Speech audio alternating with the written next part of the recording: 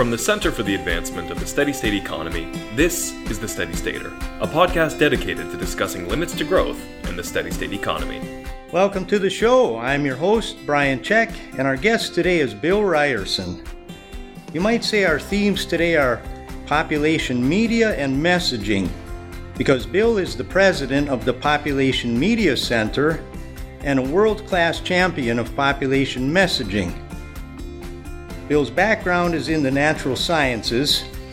He has a bachelor's degree in biology from Amherst College and a master's in biology from Yale, with a specialization in ecology and evolution. He was recognized by Nonprofit Pro as one of the 2019 Nonprofit Professionals of the Year, as well as a Lifetime Achievement Award winner.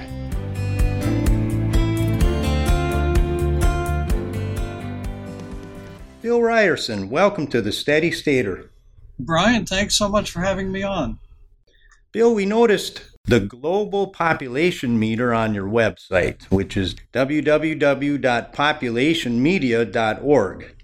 Right now, in real time, it says the global population is 7,828,641,785 and counting.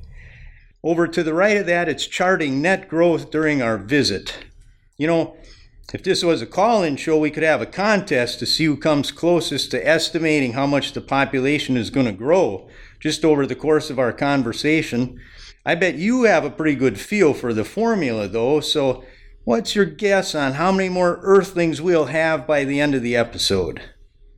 Well, we're adding about 225,000 to the dinner table tonight who weren't there last night. So to make the math easy, in a 24-hour day, we're adding, say, 240,000. So that's about 10,000 an hour, and 20 minutes would be a third of that, so 3,333 to be exact. That's awesome. I mean, the math was very impressive. I'm not going to say that outcome is great because obviously it's very scary with the overgrowth we already have. You know, when you think about the addition of 225,000 net people to the dinner table every night, the demand for food, water, housing, land space for growing that food, all of that is immense. Absolutely. And all right, Bill, so what's the mission of the Population Media Center and how do you go about it? The simple answer to that is we're working to create a sustainable planet with equal rights for all. The way we go about it is soap operas. And I say that somewhat facetiously, but in fact, people don't go home at night to watch documentaries or listen to health messages. They go home at night to relax and be entertained. And so we're doing prime time, serialized dramas in which key characters evolve from the middle of the cultural road in whatever country we're working in, under the conflicting influence of positive and negative characters. And these key middle-of-the-road characters gradually evolve into positive role models as they sort out who's right and who's wrong from the advice they're getting from the positive and negative characters. And by the time they make that transition, the audience is already in love with them, naming their children after them. And so when they see these characters adopting new behaviors and they see the benefits of those new behaviors to the characters, many people in the audience follow suit. And I'll give you just one quick example. In Sierra Leone, we ran a 208-episode radio serial. TV is still irrelevant in Sierra Leone. And at clinics, we asked new family planning adopters what motivated their visit to the clinic. And 50% of them named our program by name. Wow, that is amazing. And how did you pick Sierra Leone? Well, that's one of 51 countries in which we've done such programs. We've picked countries where the need for this kind of programming is great, where there's very high fertility rates, low status of women, poverty, environmental destruction, and other issues. We have actually a whole grid of issues that allow us to rank all the countries of the world in priority order as to where to work. Well, Bill, how did you come to be such a strong advocate for reproductive and gender issues? Was there an experience in your life that tuned you into the struggles that women and girls face, especially in some of these developing countries? I've certainly experienced a lot of and witnessed a lot of cruelty to women and violence against women. But in fact, as you mentioned in the intro, what brought me into this field is studying ecology and looking at the fact that the current population of the planet, which to round off the number you read is close to 8 billion, is not sustainable once we run out of non-renewable resources, and we're using them up as we use oil, coal, and natural gas, for example. So, ecologists have estimated that at a Western European lifestyle, renewable resources could support 2 billion people. So we're way beyond the long-term carrying capacity of the planet, and in order to have a safe landing, we need to level off population and bring it down gradually to the point that we have a sustainable population. Extending girls' education, banning child marriage, and modeling small family norms is critically important. In some traditional societies, large family norms are there, and people will tell surveyors that they want 9, 10, 11, 12 children, and they're not having that. So in Niger, the country with the highest fertility rate on the planet, the average fertility of births during a woman's lifetime is 9.7. Women say they want 10 and men want 13. Wow. So changing those norms requires creating charismatic characters that people relate to who show the relevance of a small family. Well, that makes sense. And would you say that the primary reason for high birth rates is simply the lack of access to contraceptive services, or is it the broader educational and cultural norms that sort of govern that not only the access but the use of those services? It's cultural and informational factors that are the primary barriers to use of contraception. As I mentioned, in some countries, particularly West Africa, people want more than the actual fertility rate.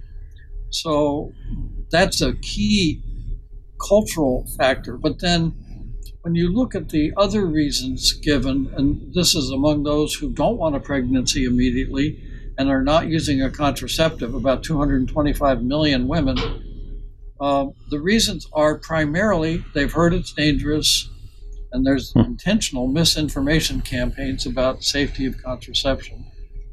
They don't think it works, and part of that is tied into fatalism. They think God determines how many children they're going to have, and there's nothing they can do about it. And their husband's opposed, their religion's opposed, or they're opposed. They just don't think it's appropriate to use artificial methods of contraception. And so those are the dominant reasons given. Lack of access is only cited by about 0.1% in most countries. It's not the big barrier. Oh, I see. Very enlightening. Well, so then in addition to the cultural norms and the various barriers, which turn out not to be, in a lot of cases, the access per se, there's also the issue when it comes to sustainability of per birth, the environmental impact. And so what is per birth the environmental impact in some of these countries compared to the wealthy countries like the USA, Qatar, Singapore, and so on? Well, the per capita impact of somebody born in the United States, for example, is far greater than the per capita impact of somebody born in Nigeria, Kenya, India, and many other developing countries. And in fact, many environmentalists have said, okay, so really the population issue doesn't matter because where the big impact is in terms of things like climate change is the high consumption countries of the West. And that's partly true. But in fact, the magnitude of population growth in the poor countries means that even with low per capita carbon emissions, for example, the addition that's projected, the median addition of 2.5 billion people from now to 2050 in poor countries is the climate equivalent of adding 2 United States to the planet. So it's not everything. It's certainly not unimportant either. And in fact, a guy named Brian O'Neill at University of Colorado Boulder did a detailed analysis of what could be achieved with regard to the climate crisis by a major effort to promote family planning and small family norms. And he found it would yield about 25% of what is necessary to avoid catastrophic climate change at a cost per technology, i.e. contraceptive, that's much lower than the other technologies being used to address climate issues. Well, thanks for that insight, Bill. You know, I'd like to mention proudly enough and gratefully, too, that you're one of our notable signatories at CASI. So you may recall our position is that low-income countries actually need to focus on ensuring their citizens a healthy standard of living before they start adopting steady state policies per se. We certainly don't judge them for their consumption the way we urge consumer reform in wealthy countries. Although I have to say, it seems like affording women and girls these reproductive rights and providing them with education would accomplish some of both. Yeah, increasing the standard of living and stabilizing population. So I have to ask, do you sometimes find support from pro-growth sources as well? Well, to some extent, yes. And in fact, I think you and I are in agreement that growth of economic welfare in the poorest countries is called for at the same time that the overdeveloped, over-consuming countries reduce their environmental impact. One of the things that has some of the pro-growth people supporting us is that, in fact, when fertility rates come down in very rapidly growing youthful countries that are mired in poverty as a result of high fertility, people are not trying to feed 6 or 8 children anymore. They're trying to feed 2. And on the same income, they have a little money left over at the end of the month. They can put that in the bank. That builds up the capital marketplace. That allows businesses to borrow and expand. That drives up employment. That drives up wages. That gives governments taxable income that allow them to develop schools, roads, electrical supplies, other infrastructure, water supplies. And at the same time, people can spend some of their money on education. That leads to greater economic productivity. So the concept of economic development for the poorest countries is encased right in the process of reducing fertility rate, what's called the demographic dividend. Mm-hmm. Well, it's another brilliant stroke on the part of the Population Media Center, I think. But actually, at the moment, Bill, we're going to need to take a short non-commercial break with Rick Tibbetts.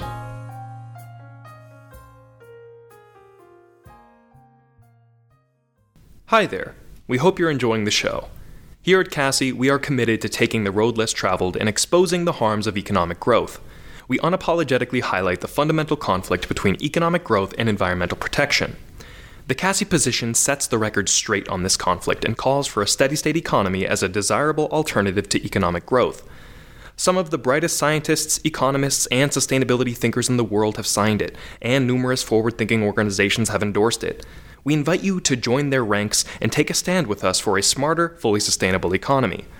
Simply go to steadystate.org, scroll down, and you will find a big button that says Sign the CASI Position. Now, back to the show.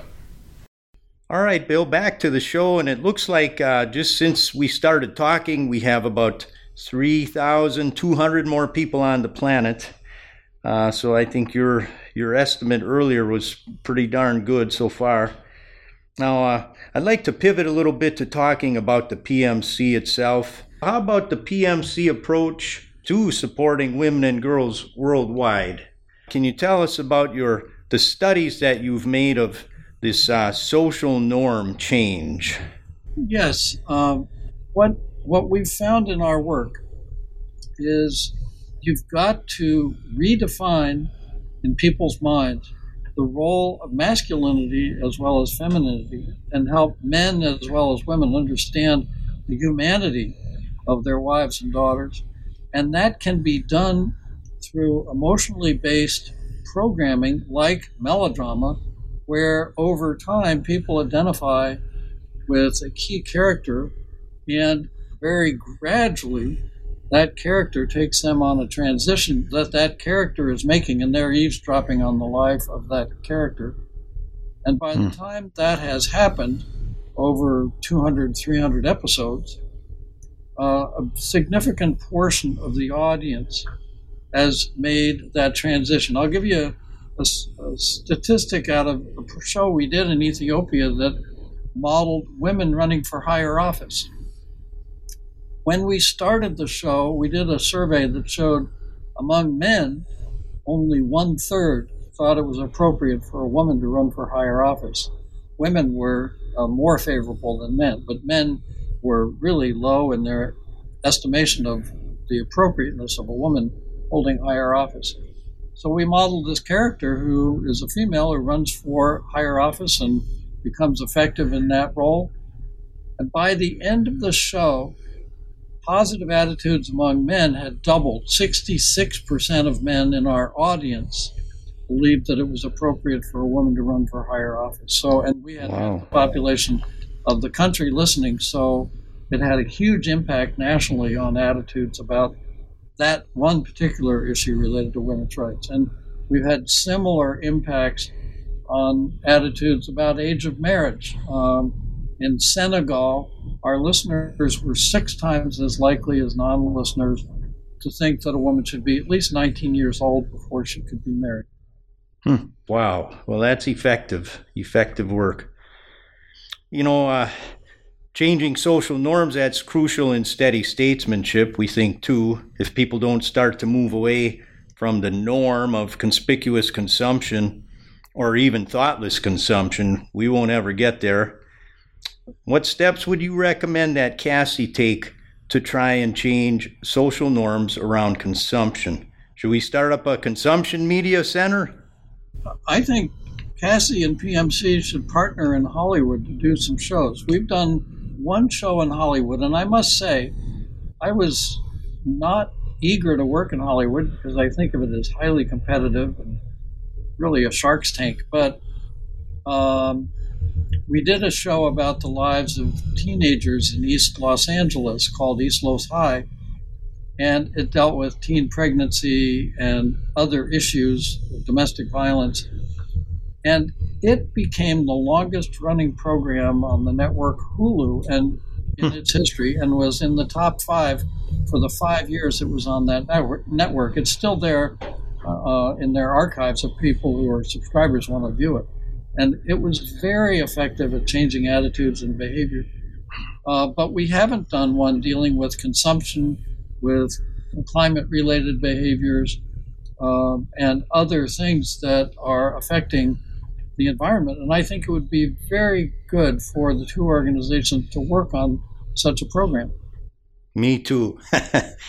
Yeah, I mean, we should have films showing the downsides of, and I don't want to put it too strongly, but the idiocy of things like Hummer driving and building McMansions and wearing fur coats and eating caviar, those kinds of things. Yeah, I think it would make for some pretty, some easy plots. Yeah, we really need to counter what is a huge cultural message in the West that bigger is better, and that people should have more children and they should have more houses and bigger houses and bigger cars and all of that to get across that small is really beautiful and, in fact, necessary. Mm-hmm. Now, I know that to some extent, PMC's shows have tackled other social justice issues. What would you say are the most important of those issues besides women's rights and family equity issues and stuff? And are some of those other social justice issues really directly connected with environmental sustainability? A lot of the answer I'm going to give you does relate to the rights and status of women. So gender-based violence in general, female genital mutilation, which is designed to make sex painful so that women won't stray from their husbands, marriage by abduction, which is a system where somebody grabs a schoolgirl on the street and rapes her, and then she's forced to marry her rapist. These practices are directly related to the low status of women and therefore high fertility rate, but they're important in the human rights context as well. We've also addressed child trafficking and the use of child slave labor. Ben & Jerry's actually got us involved in doing a project in Ivory Coast, Mali, and Burkina Faso, where we dealt with the use of child slave labor in the cocoa fields of the Ivory Coast. But that program also addressed reproductive health issues and HIV issues. So we've dealt with a lot of human rights issues. And I'll give you a text of a letter we got from a woman in Ethiopia regarding the issue of marriage by abduction. She said, "Thank you for dealing with the issue of marriage by abduction. Our own daughter was abducted on her way to school at age 14 and ended up married as a result, and we've been afraid to send the 12-year-old girls to school for fear the same thing would happen to them. When your program addressed this issue through the character Wu Balam, our entire village, most of whom were listening, came together and we agreed to enforce the law against marriage by abduction, which we had not realized existed, and now it's safe for our 12-year-old girls to go to school." Oh, wow. Well, what a rewarding line of work you chose, Bill. And I mean, it seems to be really making a huge difference in the lives of people as well as the future of the planet. So Thank you, Brian. It is very, very rewarding. That letter and others like it, we've received hundreds of thousands of them, get me going every morning.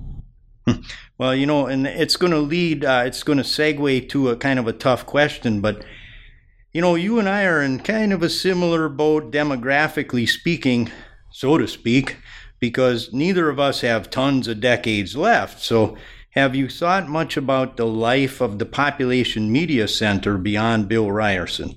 How does it work? Yeah, how does it work? How is it going to continue? And how do we make sure we don't lose that outstanding investment that you've made in the PMC? We now have a headquarters staff of 23, one of whom is an executive vice president named David Walker. And he joined about 4 years ago, and he now oversees all the staff at PMC and all operations, and I supervise him. So he's in a position right now to take over if I decide it's time to sail off into the sunset. And we have other staff. Also, some staff have been with us for 20 years, staff being groomed to replace other key staff. Plus, we're spreading the methodology through training people all over the world. We have about 65 people around the world, and then we've been training people from radio stations and other NGOs in many countries around the world so that the methodology will live on. And we're actually now in discussion in starting an entertainment education institute in Mexico. So a lot is being done to make this work last into the future.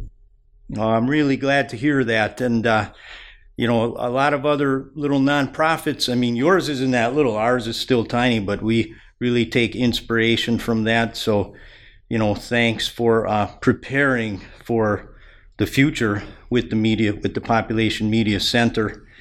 And, at this stage, I think I want to go back to the population meter and remind folks that, as some of us know, I think I projected 5,134 new people on Earth at the beginning, and sure enough, it just hit 5,143. Wow, I underestimated. Yeah, what a great thing to have on your homepage to raise awareness. It's just a pressing problem, and it keeps going, and that's why the PMC is so important to all of us. Yeah, thank you, Bill. And how about coming back in a few months so we can tackle one of the more pointed issues, or maybe focus in on a country or two, or one of the tougher questions that you're dealing with. I'll be happy to. Okay, great.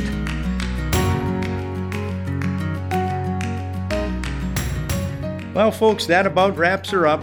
We've been talking with Bill Ryerson, founder and president of the Population Media Center. Check him out at populationmedia.org.